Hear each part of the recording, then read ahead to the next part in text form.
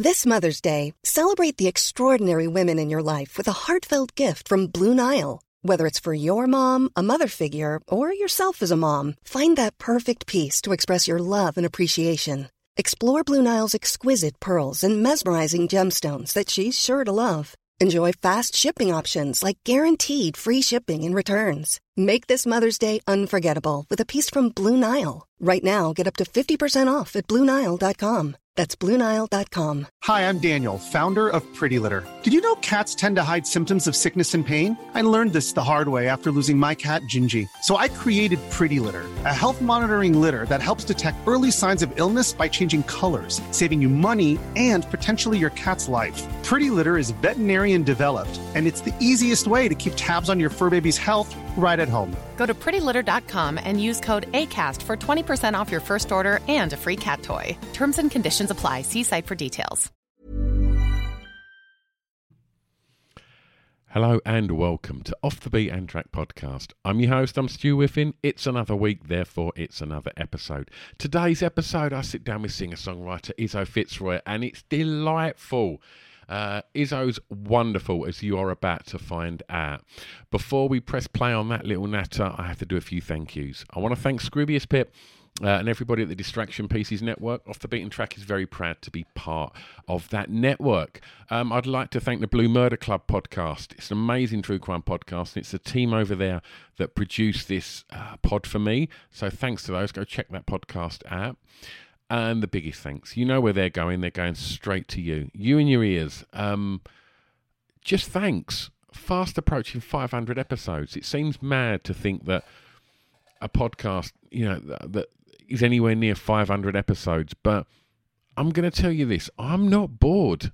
Like, what better way to spend an hour than jumping on Zoom or jumping in a room with some incredibly talented people and just kicking back and talking about records and finding out about their lives and their creative journeys. It's fascinating. Honestly, it brings me so much pleasure, and none more so than this episode today. You are really in for a treat. So thanks for supporting Off the Beaten Track, and expect some big things when we get close to 500 episodes. Are we done with thanks? I think we are. So this is a bit where I ask you to do something. I'm going to ask you to have a little look on Spotify or on Apple Podcasts or whatever platform you listen to this podcast on, and just press follow or subscribe. And while you're there, if you've literally got 10 seconds, it will take 10 seconds, leave a little comment, or review. Because that stuff really, really helps podcasters, and the more people that hear this, the better. There's some amazing stories from some incredible people, and I just want more people to hear their stories. And then, other than that, what else you could do is you could pop onto Instagram, Facebook, or Twitter, and just search Off the Beaten Track, and give us a follow, a like, a love, a share, a retweet. You know the stuff. All of that social media stuff. Other than that, I'm going to tell you about Patreon. And this is the bit that all the podcasters do. This is the cap in hand bit. But it matters. It really does. As I said, close to 500 episodes, all there for free. 2 a week. You can support the podcast by becoming a Patreon. And being very aware that this country's on its arse, and we are in a cost of living crisis. I make it really, really cheap. It's $1 a month, so that's 70p a month. And if you can spare that, let me tell you what you get for it. So you get access to a back catalogue of hundreds of episodes, hundreds of video episodes, because each week you can watch these chats. I put the videos of all the chats up on Patreon. So if you like to watch your podcast, then you can do that. You can go and see what all of my beautiful guests look like, and unfortunately you will have to deal with my big melon head. Other than that, I put up little radio shows, lots of playlists. Obviously I put up all the guest playlists as well, little mixtapes. There's something that I'll try and get a couple of them out each week over there. And what you get once a month as well is a live show. And that live show, you can be really involved in it if you want, or you can just have your camera off and your mic off and just enjoy it as a spectator. But once a month, we throw an invite out for free to all the Patreons, and we jump on Zoom and we pick a question from the podcast, and everybody can get involved. Everybody can talk about a record and the memories and the nostalgia attached to it, and it's lovely. We're getting a really lovely little gang there. I'm actually recording one tomorrow night, but it won't be tomorrow night by the time this episode drops. And they've become one of my favourite things to do each month. And you can go and have a look in the back catalogue. I think I've released a couple, so you can go and listen to how they are, and they're totally non-judgy. No, it's not like the Cool Police are there going, well, actually, my first record was this obscure thing that I heard on John Peel in 1978. It's not the case. It's just a lot of fun, and with lots of very, very kind people. And I'd love you to all come along and experience that. And all of that stuff is, like I say, 70p a month. And if you can spare that 70p, jump on for a month, come to the live show, absolutely rinse the back catalogue and then unsubscribe, and but you would have helped the podcast. Right, the link to that, it's patreon.com/off the beaten track, but the link to it is in the show notes. So if you want to go and have a little look, you can head over there for free. They press play on a little video, and I'm sitting there telling you all about it, so you can do that for free. And if you can spare that 70p for a month, then it will be much appreciated. Right, okay, let's stop with the cap in hand stuff and get on to the good stuff. Please enjoy today's episode of Off the Beaten Track podcast with the delightful Izzo Fitzroy.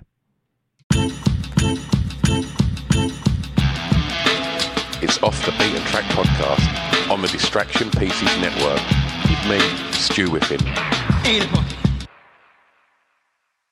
We are recording. Izzo, how are you today? Yeah, I'm really well, thank you. It's really nice to be talking to you. Oh, thank you. Thank you. Where are you today? Where's home? I am currently in West London. I'm in Hammersmith at the moment. Oh, nice. Not too which far. is home. Not too far. Ridiculously windy in London today. Yes, insane. I have got a massive kind of unruly dog who I tried to take to just to take out to a park this morning. They were all shut.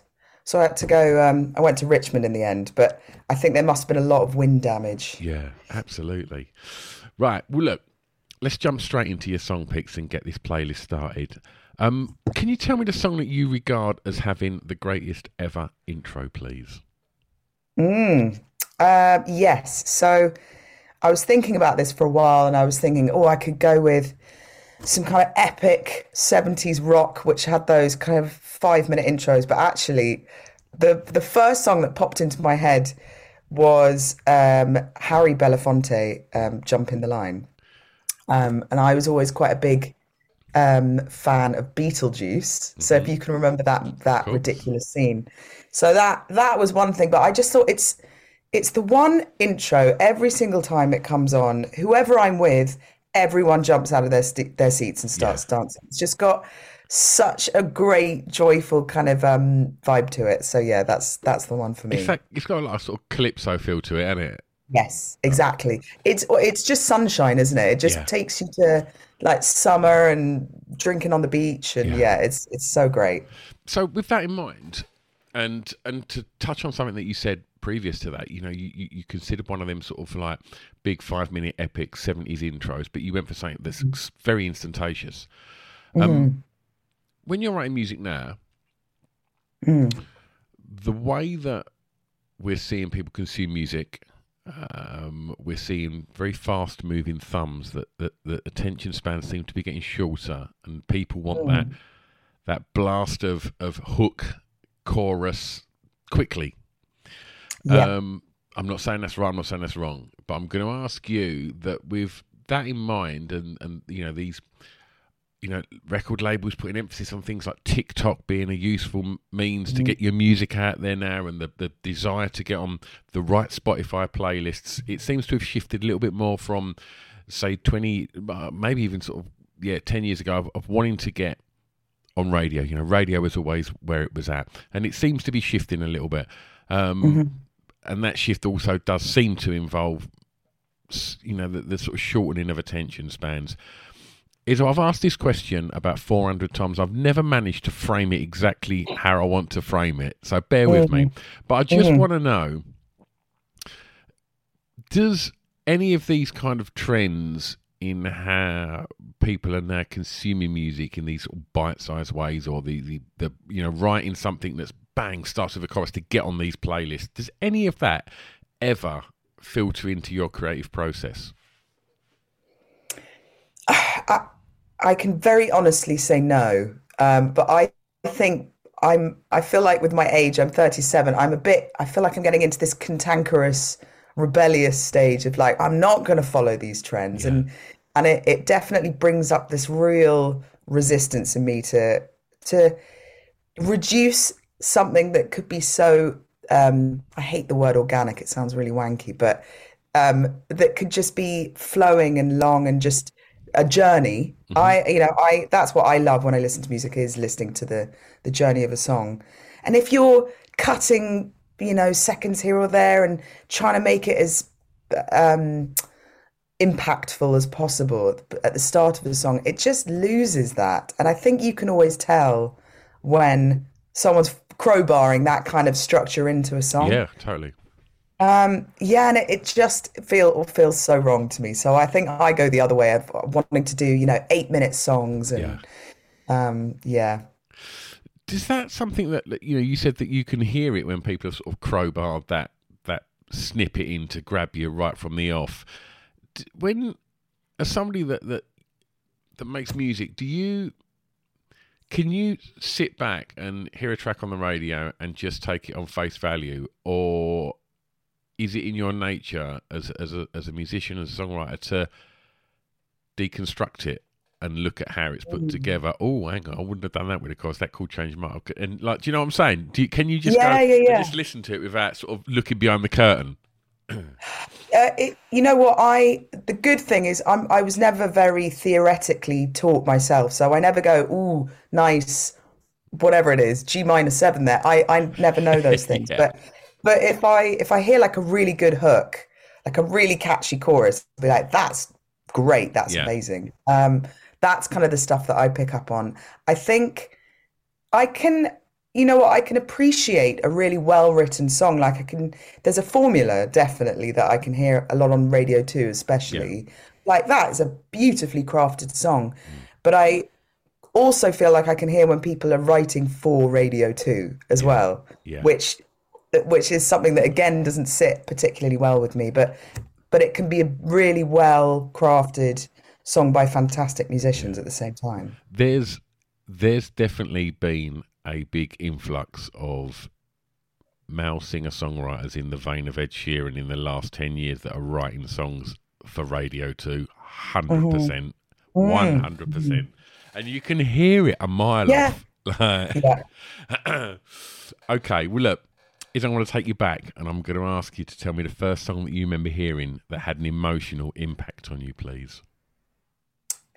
Yes, so I immediately went to not necessarily the song, but the singer when you got with this question, and I thought about the voice, a voice that stays with you and kind of haunts you from the get-go, and you immediately are, looking at cassettes as it was back when I was a kid of like, who is this? Like, who is this person? And it was Bill Withers. Yeah.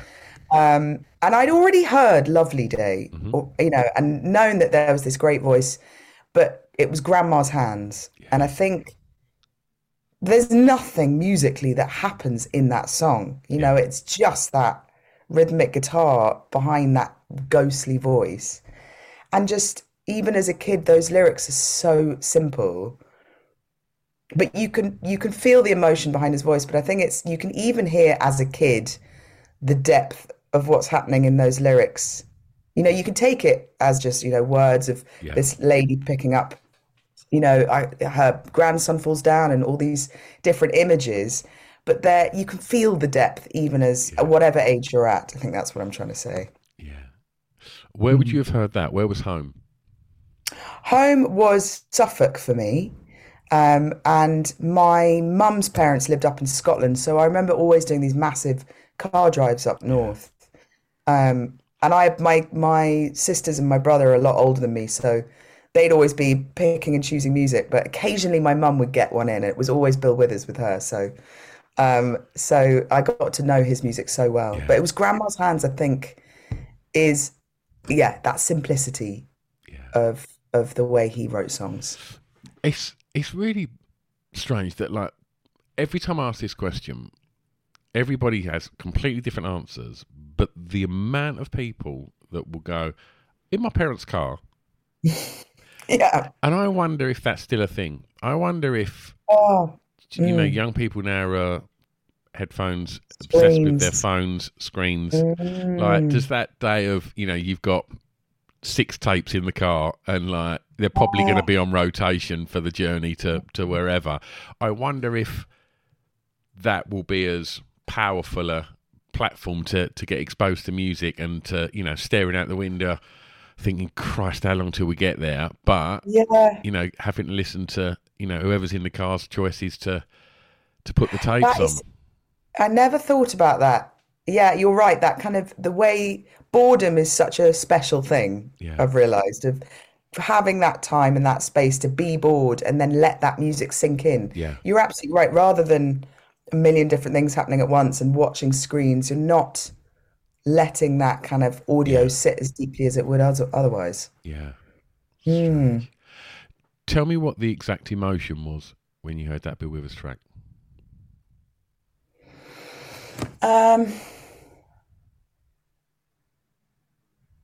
I think curiosity, because there's something about, when you hear a really good storyteller or a voiceover, you just want to lean in, like that curiosity and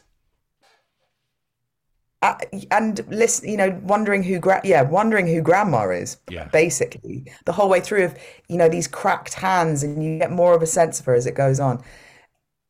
Not necessarily more curious about him, but more curious about Grandma. And I don't think I felt any. There is a sorrow in that song I hear now, obviously, but of Bill lovingly speaking about her, but there's a real sweetness and a love there. I think that's the curiosity. Yeah. Tell me about the song that reminds you of your time at school. Oh God. So I was thinking, I went to an all-girls Catholic boarding school, which was an interesting place run by nuns. Right. And so I kind of took myself back there thinking, was that in Suffolk? That was in Ascot, actually. But I was thinking of the amount of times, again, no phones, what we would do, listening to what was out at the moment. It was Natalie Imbruglia with Torn was like the massive pop single of the moment. Yeah. So you can imagine all these very kind of emo teenagers staring up at their ceilings, kind of singing Torn. So it's not the coolest answer in the world, but I just have so many memories of walking into friends' rooms and every single one being lying, looking up at the ceiling, listening to Natalie Imbruglia. But you know what? It's a banger of a tune, and I've only just realised it was a cover. Yeah. I was Swedish duet or something, wasn't it? What's that? Sorry. Was it a Swedish duo? It was that they didn't write it. It was oh God, I forgot his name, but he come on the podcast about about 6-7 months ago, and he was a absolutely fascinating fella that I ignorantly hadn't really heard much about. Turns out he wrote the bass line for Love Cats for The Cure, then joined The Cure for years, then took a bit of time out, wrote 2 number ones for Pixie Lot, and he said, I wrote this other song for a soap star called Natalie Imbruglia. I went, you wrote Torn? And he was like, yeah. And I was looking over his shoulder into his, and I went, and he said like where he was living. I was like, that explains what paid for that house. Like, you wrote Torn, and like, yeah, it was. But it was. You are right. It was written for a duo that had sort of moderate success across Europe with it, and then add the beautiful soap star from the 90s, and There Yeah, you go. There's your hit. exploded. I mean, yeah, it's an amazing, even if it comes in, comes on the radio, whatever Yeah. today, it's like, it's still just as good as it was then, I have to say. Absolutely, absolutely. That video is entrenched in my brain as well. Yes, I, yes. Oh my goodness. I'm not ashamed to say, like, I would have been probably like 19 when that come out. I've never bought a calendar in my life. I had a Natalie Imbruglia calendar. That's amazing. Oh my God. So what month was torn, like the kind of in the jeans and the short hair? It was this. I mean, that haircut, we should say as well, every single girl that was going to any clubs that I was ever at that time, they all had that haircut. Literally, It's so long hair true. disappeared and everybody had the Natalie Imbruglia cut. I love that you had a calendar. That's amazing. Oh my So gosh. good. Well, tell me a little bit about school. You know, to boarding school for me was something that I was threatened with by my parents when I played up, that I was going to get sent to boarding school, and that terrified me. And I've spoke to many artists. Mom deserves the best, and there's no better place to shop for Mother's Day than Whole Foods Market. They're your destination for unbeatable savings, from premium gifts to show-stopping flowers and irresistible desserts. Start by saving 33% with Prime on all body care and candles. Then get a 15-stem bunch of tulips for just $9.99 each with Prime. Round out Mom's menu with festive rosé, irresistible berry chantilly cake, and more special treats. Come celebrate Mother's Day at Whole Foods Market. I'm Sandra, and I'm just the professional your small business was looking for. But you didn't hire me because you didn't use LinkedIn Jobs. LinkedIn has professionals you can't find anywhere else, including those who aren't actively looking for a new job, but might be open to the perfect role, like me. In a given month, over 70% of LinkedIn users don't visit other leading job sites. So if you're not looking on LinkedIn, you'll miss out on great candidates like Sandra. Start hiring professionals like a professional. Post your free job on linkedin.com/people today. Everyone knows therapy is great for solving problems, but getting therapy has its own problems too, like finding the right therapist, fitting into their schedule, and of course, the cost. Well, BetterHelp can solve those problems. It's totally online and built around your schedule. It's surprisingly affordable too. Connect with a credentialed therapist by phone, video, or online chat, all from the comfort of your home. Visit BetterHelp.com to learn more and save 10% on your first month. That's BetterHelp, H-E-L-P. That, you know, on this podcast that have been to boarding school and had quite fond memories of it. I don't know if I'm being too judgy here, but the thought of going to a Catholic boarding school run by nuns sounds terrifying to me. But tell me about the reality of it. The reality wasn't as stark as I imagine it is in your mind. Yeah. It's not like I think of the extreme of like the Magdalene Sisters was the first thing that was at the front of my mind. Yeah. So it wasn't, and it is for me too when I think, Catholic boarding school run by terrifying nuns. But actually, no, they were lovely. The nuns were lovely. We were able to be really badly behaved, and they were pretty relaxed. Yeah. So for me, boarding school, I don't think it is. You're very restricted. Of course you are. You're kind of. We were trapped in these grounds, but it did mean that you do embark on these incredibly close, amazing friendships with people who I'm still friends with, a dozen of my close school friends, really, really close with, because you have so much time. And like we've talked about already, not having phones and not having distractions. Yeah. We were writing music all the time. We were listening to music. I think there was a lot of space to be really creative. Yeah. So I have really happy memories of being at boarding school. Albeit, it always feels like it's sort of dredged in this very dark kind of Catholic rigidity. Was you a creative kid? Yes, I was. I was thinking musically. Not until I was about 7, when I could work my way around the piano. Was there one at home?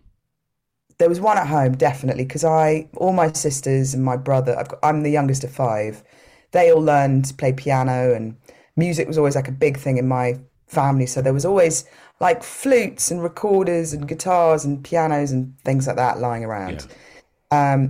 My poor sister, who's 2 years older than me, she was learning piano and I was that annoying little brat who competed and then tried to learn everything better than her. So she gave up and then I was just playing away. But I loved writing songs, I think, from 7. And so I think musically, definitely from that age, and liked drawing, liked writing stories. Storytelling was always a big thing for me.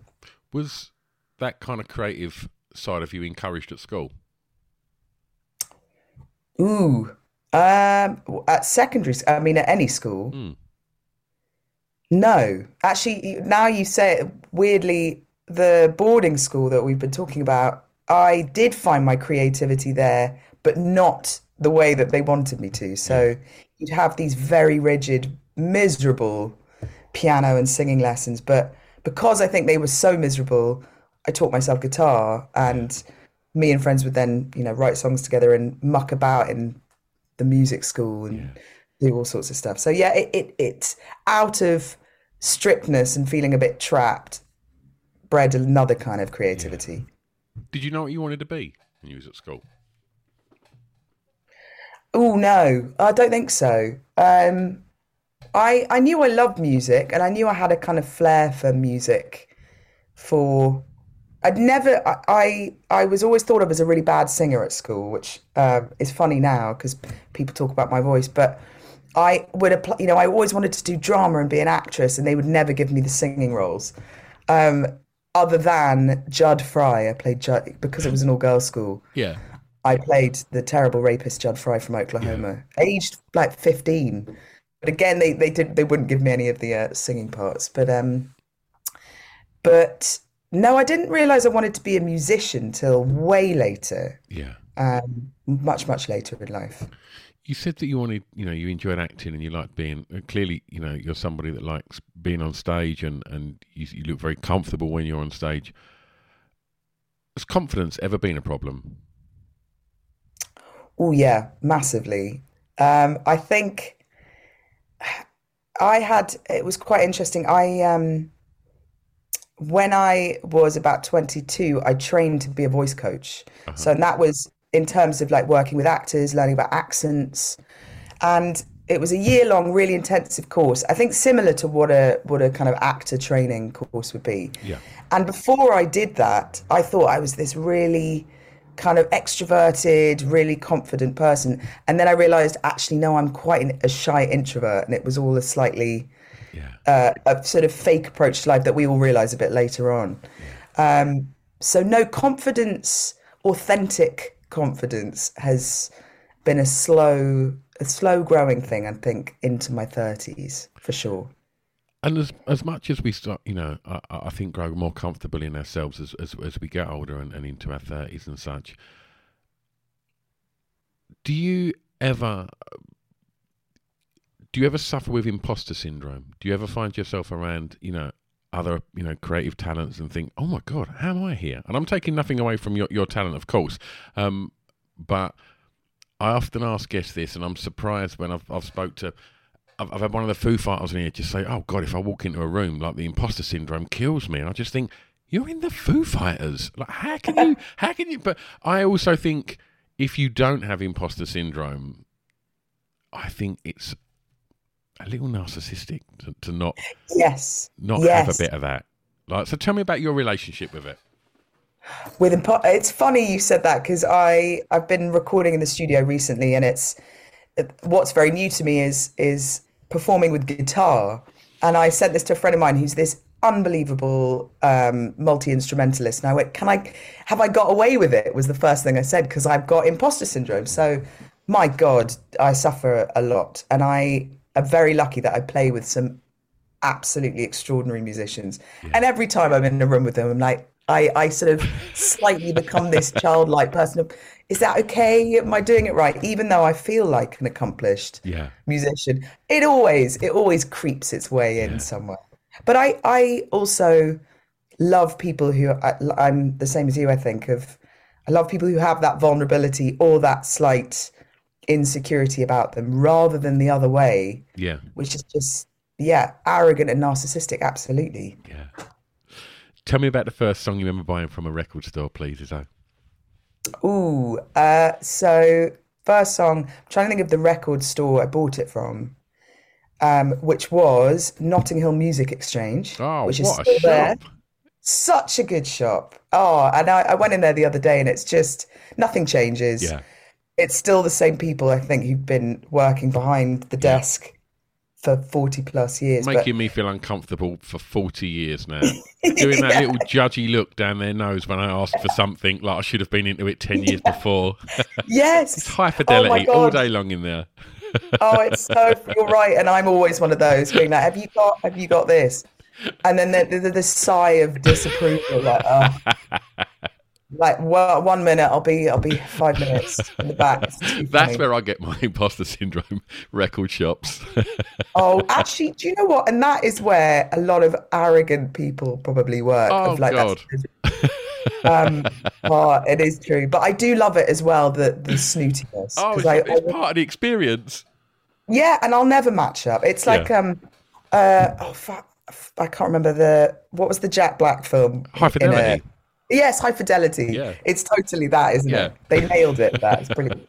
But I do remember going in and asking for, and probably being, stared down at that moment in time as well. I must have been 16, but I asked for Thriller, Michael Jackson. Yeah. I mean, killer then, killer now. Just such an insane track.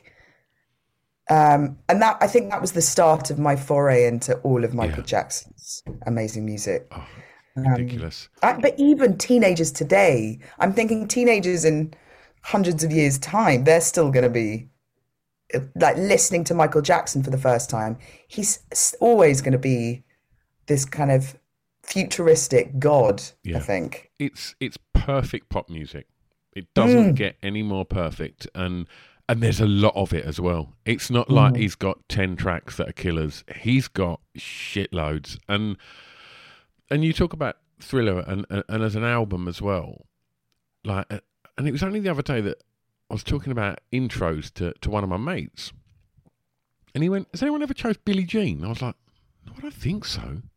And I was like, why has no one ever chose Billie Jean? Just that snare of that. Oh my God. As soon as that comes in, it's like, here comes Billie Jean, and then you got the bass line, and one of the things as well, like I'm actually looking at I was really lucky that many years ago I didn't meet him, but I got a signed picture of Michael Jackson. He's just literally just out of shot there, and one of the things that, as much as everybody talks about how incredibly songs are, what a performer he was, like his voice is unreal. And where I think a good place to find that out with any of his records, but if you listen to Can You Feel It by the Jacksons, right, in that band, everybody's got amazing voices. And for the first verse and chorus, I think it's Jermaine. And then when you get that, the people of, and it's Michael sings, it's like, oh my God, he's just took it from like 7 to like 27. It's like, and it just cuts through, and it's like his voice is ridiculous. I've got goosebumps talking about this. It's that's the best place to really work out just how good his voice is. He leaves the rest of the Jacksons just trailing behind as he just grabs that song and runs with it. Because it's I'm in that bit now as we're talking about it. It's like note perfect, and it's so high, and it's the pureness of that tone. You're right, but they're all fantastic in their own ways, but he just elevates it with that. But he had such a gift. My God, I don't think I ever heard him sing a dud note. No, not at all. Solid choice. I'm going to ask you. Mom deserves the best, and there's no better place to shop for Mother's Day than Whole Foods Market. They're your destination for unbeatable savings, from premium gifts to show-stopping flowers and irresistible desserts. Start by saving 33% with Prime on all body care and candles. Then get a 15-stem bunch of tulips for just $9.99 each with Prime. Round out Mom's menu with festive rosé, irresistible berry chantilly cake, and more special treats. Come celebrate Mother's Day at Whole Foods Market. Market. Hi, I'm Daniel, founder of Pretty Litter. Did you know cats tend to hide symptoms of sickness and pain? I learned this the hard way after losing my cat, Gingy. So I created Pretty Litter, a health monitoring litter that helps detect early signs of illness by changing colors, saving you money and potentially your cat's life. Pretty Litter is veterinarian developed, and it's the easiest way to keep tabs on your fur baby's health right at home. Go to prettylitter.com and use code ACAST for 20% off your first order and a free cat toy. Terms and conditions apply. See site for details. Even when we're on a budget, we still deserve nice things.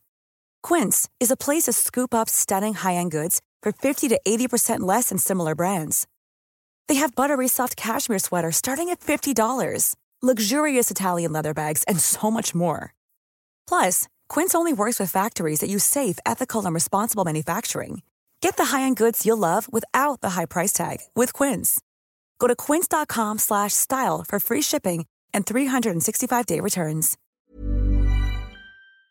Yeah, I spoke about confidence a little while back, and you've chose an insanely difficult industry to have success in. Tell me about your relationship with drive and how driven you are. Ooh, good question.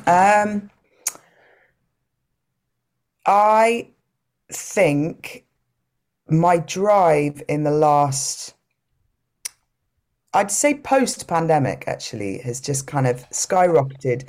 Not for the reason that you would think, in that, you know, we've been stuck indoors, but I think, and now it's the time to kind of really go for it. But for me, I've realized recently that drive, when I take it away from me and my own ego of, I want to be successful, or I want to, you know, whatever, I want my records to do really well. Now I see it as like a service I do. And if I remove it from me and I'm like, this is something I love doing, I know it's having an impact when I do gigs, so I just need to do more of it, and I want to do it well. And the group dynamic that we've got at the moment as well, we all feel the same thing. It's like, it's not about us looking cool or any of that. It's just about, can we get this to more people? That would be lovely. Yeah. But at the same time, we're having such a good time doing it. That's about as driven as it gets for me, I think. Yeah. It's like, I like to be of service, and I know that what I'm doing is doing good for people. It's bringing people joy. That drives me for sure. What else can you give people other than joy? That's perfect. Exactly. Wow. So, I mean, that live gigs, oh my God, it never gets old. It's like, it's just so fun, especially because I've got this kind of big gospel element, and I have up to 6 singers sometimes. And I sing with a massive gospel choir, so I know the impact it has always, like these beaming faces. I sing with this choir, Soul Sanctuary, and we do a gig in St. James's Church in Piccadilly, in the square, like once a month. Yeah. And the amount of like passers-by, it's like every time it's addictive to people. They're just like, what is this? Yeah. And so I feel the same with my music in a different respect of bringing people in. I get people to get involved. I very much want it to be like a group thing with the audience. So as an artist that seems to really enjoy that sort of camaraderie of being in a large group of creative people and voices, and also that love of performing, tell me how you found those 2 years of lockdown as a creator. As a creator, the funny thing is, the first thing, well, professionally and personally, I guess too. Oh, okay. Yeah. Well, personally, I was thinking I loved it. That's terrible to say that, but because I'd been away so much and like on the move, being grounded and at home, was so nice. I absolutely loved it. I'm a real homebody. Yeah. I'm not kind of designed necessarily to be touring all the time, so I enjoyed it so much. But I did realize, okay, now's the time for me to write a new album. Nothing. Everyone's talking about COVID. No one's going to see anything. You're not seeing your friends. You're not having interesting conversations. So there's just nothing to spark anything. And that was concerning, but also quite interesting for me, of like, oh, wow, can I pull resources from elsewhere? So I ended up just scrapping music for a bit and doing like learning about composition, film composition, and illustration and all sorts of different things, because I thought that would impact music at a later date. So your professional kind of head was saying, right, I've got time, I need to make a record, but the creative juices were just going, nope. Yeah.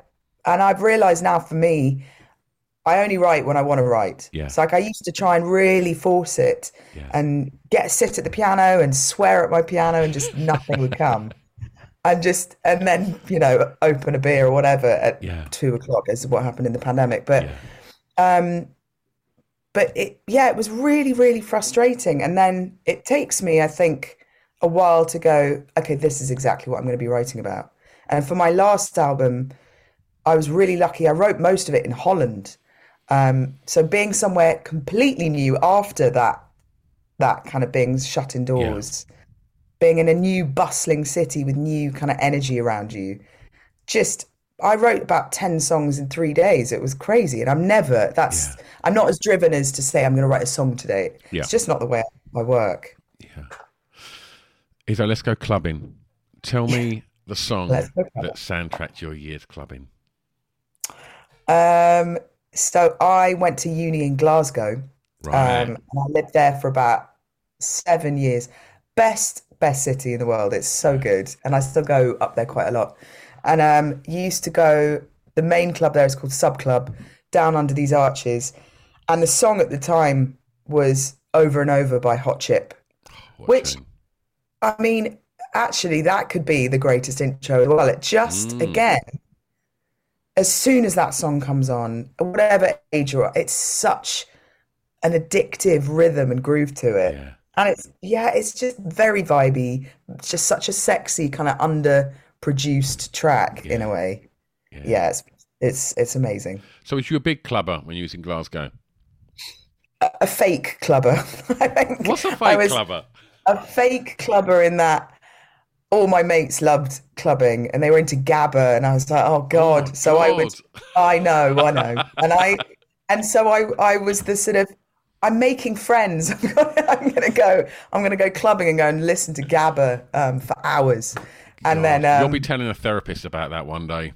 I will. It all started with gabba. Exactly. The nightmare of gabba. So yeah, I'd say fake clubbing, but that song, it was not fake clubbing. That song, it would come on and it would I wouldn't be able to stop dancing. But yeah, compared to the gabba, I mean, that song was glorious. Wonderful. I'm going to take you home for this track, and it's a favourite song from an artist from your home county, please. Oh, there's a lot of amazing artists from London. Mm-hmm.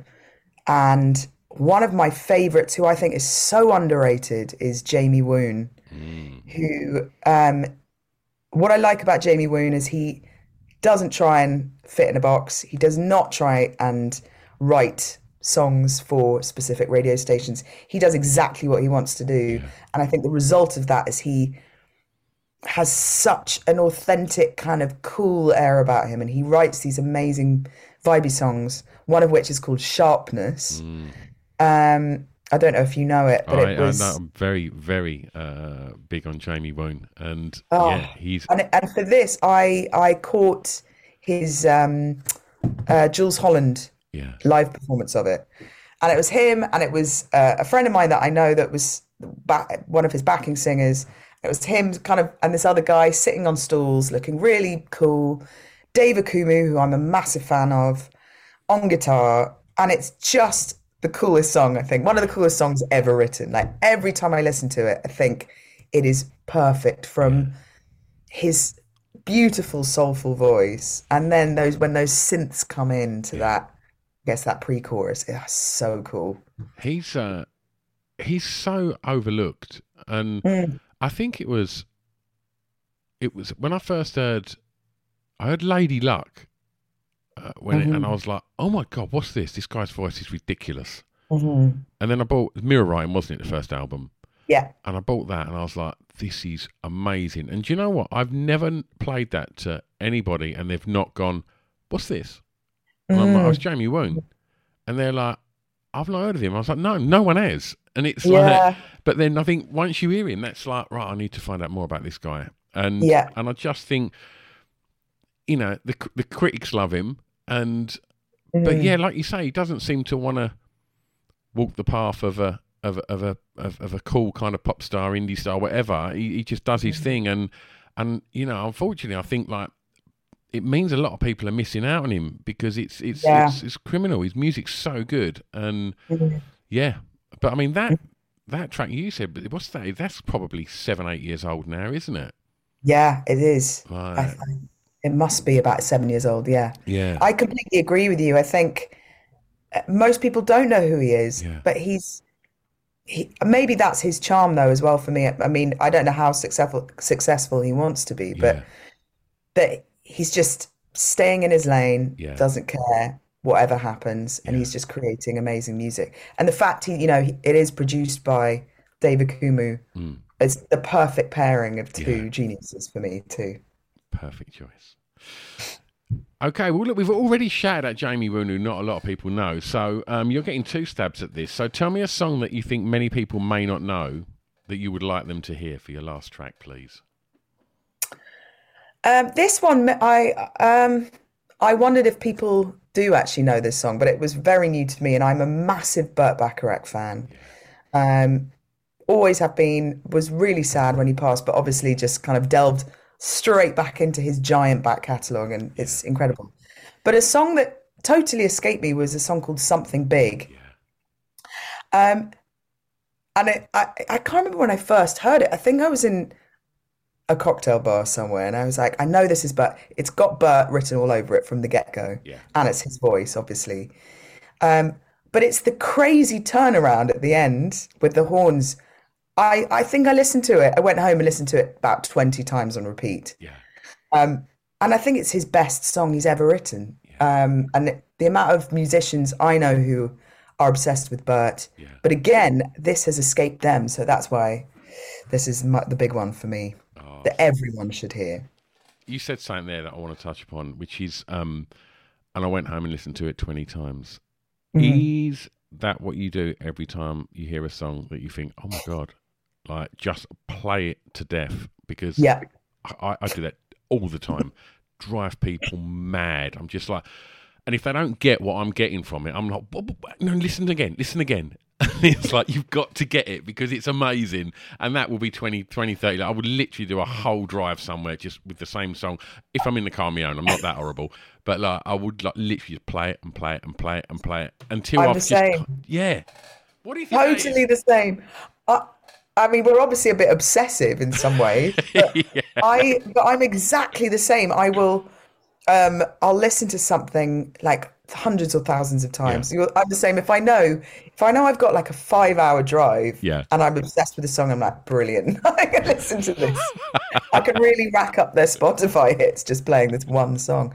If something gets you, that's what I love that though about music. If a song gets you or like grabs you, I listen to it till I'm sick of it, and that will take me a few weeks and hundreds of thousands of plays, but then you always come back to it. It's always then in my back catalogue of my favourite things of all time, my favourite songs. Love it. And I'm also always intrigued about people's listening habits. If you wake up and you're feeling blue, you wake up and you're just not feeling it, you're feeling sad, do you reach for Saturday Night Fever, Michael Jackson, and just dance and smile your way out of it? Or do you reach for something and embrace that sort of blue feeling and have that kind of somber moment and feel the embrace of a sad song? What do you go for? Oh, I love that. I go for the happy option. Really? I do. It's funny. I was thinking if a song catches me that then brings me into like a sadness. But if I'm feeling sad, I'll allow myself to be in that in silence. I almost don't want that to be warped in any way by what I'm listening to, if that makes sense. Like, just keep it. And that worked the other way, insofar as you wouldn't want to associate a certain song with a sad feeling now. Yes, that too, exactly. So I like to be like, okay, this is the emotion I'm feeling. Let that kind of breathe in its own way.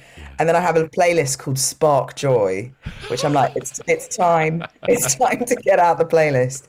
And then I go to that, sing at the top of my lungs, and it's got a lot of like yacht rock, 80s power ballads. Love it. All of that good stuff. And then I'm feeling great. Wonderful. Well, you're talking a playlist, so I should tell you that we put together a playlist of all the songs that you've chosen today, and obviously we'll be putting your music on there as well.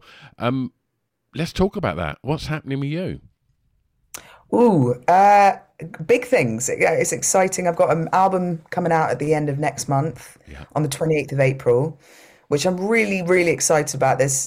I think, some songs I'm really proud that I've written on this album. So I can't wait to tour them. We've got a big European and UK tour all the way through the year, going into next year. And it's so, like I said to you before, just can't wait to get in front of audiences and play the shit out of these songs. So yes, it's lots of exciting stuff on the way. Oh, that's great. And if people want to keep up to speed with releases and tour dates and such, where's the best place to keep up to speed?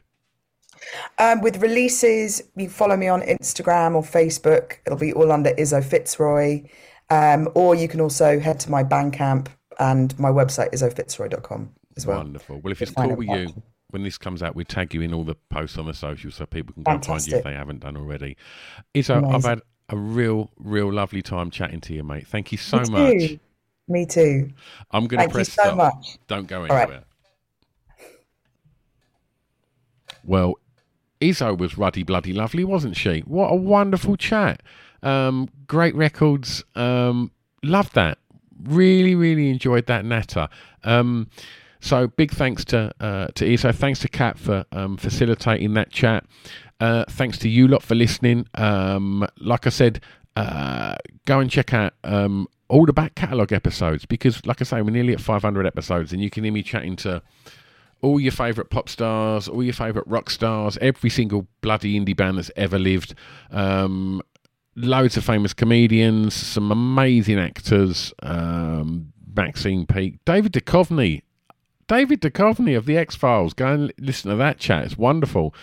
Loads of amazing producers like Paul Oakenfold, Darren Emerson, Fatboy Slim, Butch Vig. What else? Actors, comedians, producers, DJs, bands. Yeah, that's pretty much it. But there's 500 of them. So go and have a right old rummage in that archive and they're all for free. And let us know what you think. Sling us a message on the socials and let us know you'd like to hear me chat to. And I'll try and make that happen. I'll be back next time. In the meantime, be nice to each other and I'll see you soon. Bye-bye.